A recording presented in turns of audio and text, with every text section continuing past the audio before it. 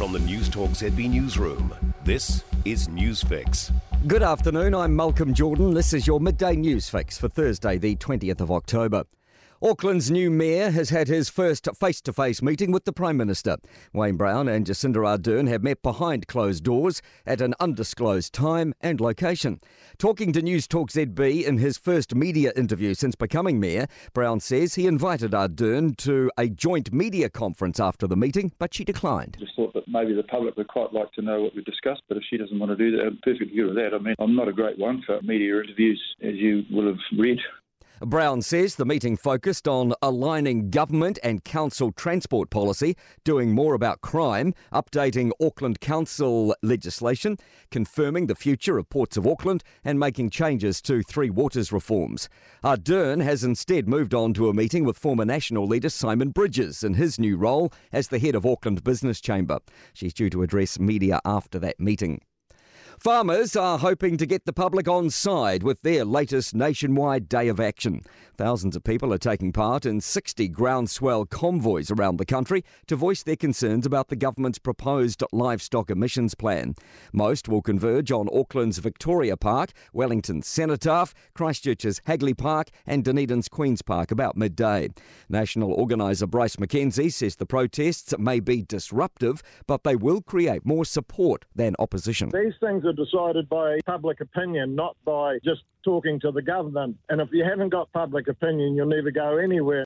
It's official. Gaurav Sharma's officially been expelled from the Labour Party. The confirmation comes just days after the former Labour MP announced his resignation from Parliament, a move which has sparked a by-election in the Hamilton West electorate. Sharma will be running as an independent. Deputy Political Editor Jason Walls has more. This morning, Labour President Claire Sabo confirmed Sharma's expulsion on the grounds that he had brought the party into disrepute. Sharma's already been expelled from Labour's caucus of MPs. Today's move means Sharma can no longer have any involvement with the Labour Party indefinitely. An ACC shake-up to modernise the system and balance inequities in care. It comes 50 years to the day that the Accident Compensation Act was first passed by Parliament.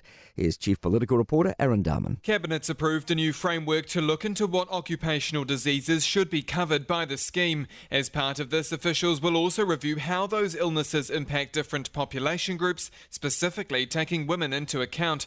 Minister in charge Carmel Sepuloni says that's because we know women, Māori, Pacific and disabled people don't get the same ACC support as others. More than 21,000 people moved off a benefit in the 3 months to September. Statistics show there are nearly 14,000 fewer people on a main benefit compared to this time last year. To sport, halfback Arihiana Marino Tohinu will lead the Black Ferns in their final Rugby World Cup pool match when they face Scotland in Whangarei on Saturday. Mid-Canterbury have had to charter a flight to pursue Lahore Cup glory against Ngāti Porou East Coast in Ruatoria on Sunday. A national kapahaka competition in Gisborne has made flying into the region near impossible.